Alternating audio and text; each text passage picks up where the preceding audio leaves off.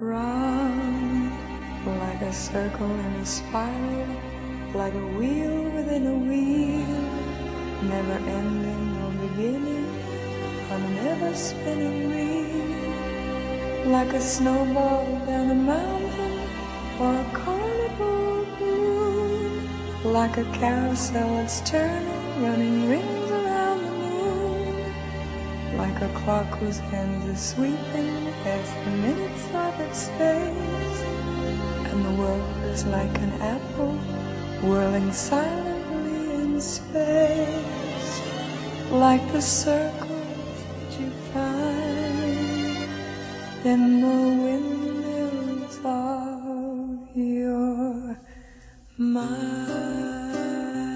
Hello and welcome to Death of a Thousand Cuts Writing Bootcamp Week 6, Day 2. This week we're looking at metaphors, similes and all sorts of ways of bending language to create interesting effects. Writers often imagine that more similes and metaphors equals more literary, more vivid, more emotional, more richly imagined. You're intelligent enough to already be anticipating my poo-pooing that belief. Here goes. I poo-poo that belief. It is incorrect. And to diagnose why, we need to remind ourselves of what fundamentally a simile or metaphor does. A simile or metaphor takes our attention away from the thing itself, the object or action or person or feeling taking place in the moment, in the narrative present, and it says, hey, take a look at this other thing. Now look back at the original thing with the other thing in mind. Look, we've created a weird third thing that's both and neither. Isn't that interesting? And it is interesting. It combines stuff and makes new connections and patterns in the reader's head. Here's a man whose thin, fiddling fingers suggest an upturned crab. Now, you're picturing a human hand, then you've got a crab on its back, and you've also got this new, deeply weird phenomenon somewhere in between the two. A human hand with properties of an upturned crab.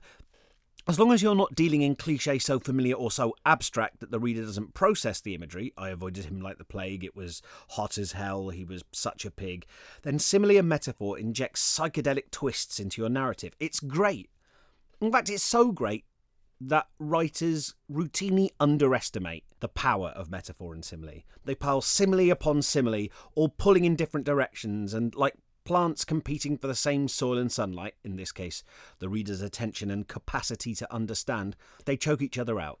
The actual scene gets smothered in imaginary objects.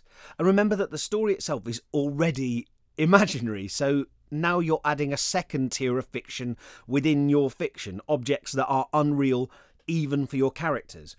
That's so weird. A metaphor is this really big and quite complicated rhetorical move. You need to respect the punch behind it and limit their use.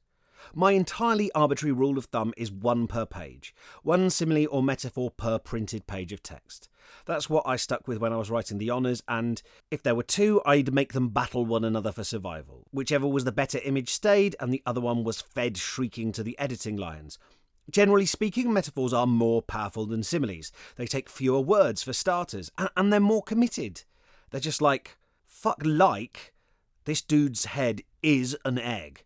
I suggest always looking to see if you can convert your similes into metaphors without destroying the rhythm of the sentence. And of course, look, of course you can use more than one metaphor or simile per page. Of course people have done that, especially poets. No technique is open bunny quotes wrong, close bunny quotes per se. It just has very definite effects. And the effect of packing your narrative full of metaphors is that it becomes very difficult for the reader to follow exactly what's going on, or see the world that you're describing as it actually is. But if all the metaphors are pulling in the same direction, it can give a very lush, textured sense of the viewpoint character's mood, their emotional state. So we're going to try and use this today for the first part of the exercise. I just want you to recount a mundane anecdote from the past week or so of your life. So like, on Monday, I realised I was out of milk, so I headed out to the shop. I couldn't find my favourite coat, so I pulled on my old red one. It was cold outside. I walked past the church and the library, and so on. Just a normal sequence of events. I'm not looking for this to be hugely literary or anything, and I'd like you to include no similes or metaphors, please. It's fine to mention how you are feeling, but no figurative language. I'll give you 5 minutes to get that down. We're just looking for just any kind of mundane anecdote. It doesn't even have to reach the normal standard of an anecdote, which is that there's some punchline or meaning to it. It's just an episode that has happened to you. And no need to think about it too hard when you choose. Anything will do. If there are gaps in your memory of the event, just make it up with likely details. Right. Are you ready? Go.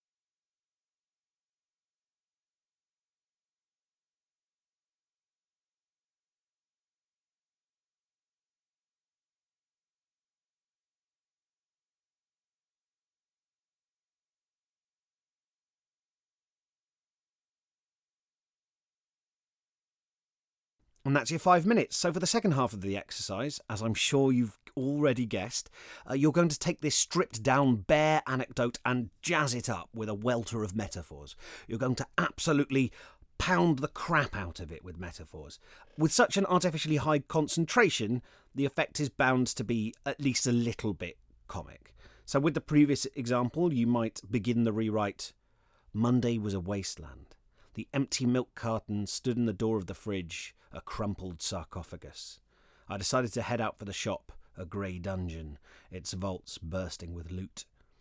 Don't worry if the metaphors you come up with are ridiculous or awkward. Far, far better to come up with something jarring, silly and original than opting for the bland safety of cliché. Risking failure is the basis of any sort of game, right? You'll have much more fun if you permit yourself the joy of fucking up. Okay, so you have 5 minutes to rewrite as much as you can, adding a metaphor for every sentence. Ready? Go!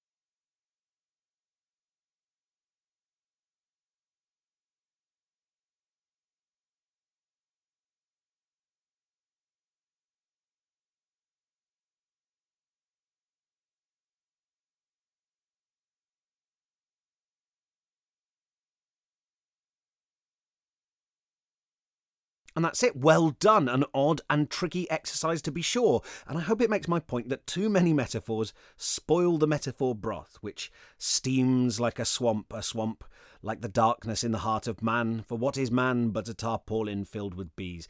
I also hope you had fun and hit upon one or two images or collisions that gave a bit of mood or made you smile or were just interesting, you know. Being interesting is a great and underrated quality for fiction to have. Of course, it's easier for metaphors or similes to feel meaningful and potent and unridiculous when there's an actual scene going on around them with stakes and characters you care about. But I hope you can see how even the most boring content can be energised with a bit of figurative magic. Asterisk, that's not an endorsement of using metaphors to puff up filler scenes where nothing happens. You're better than that. Cut that shit out. Right, that's your lot for today. I'll have another exercise for you when I see you again tomorrow. Goodbye.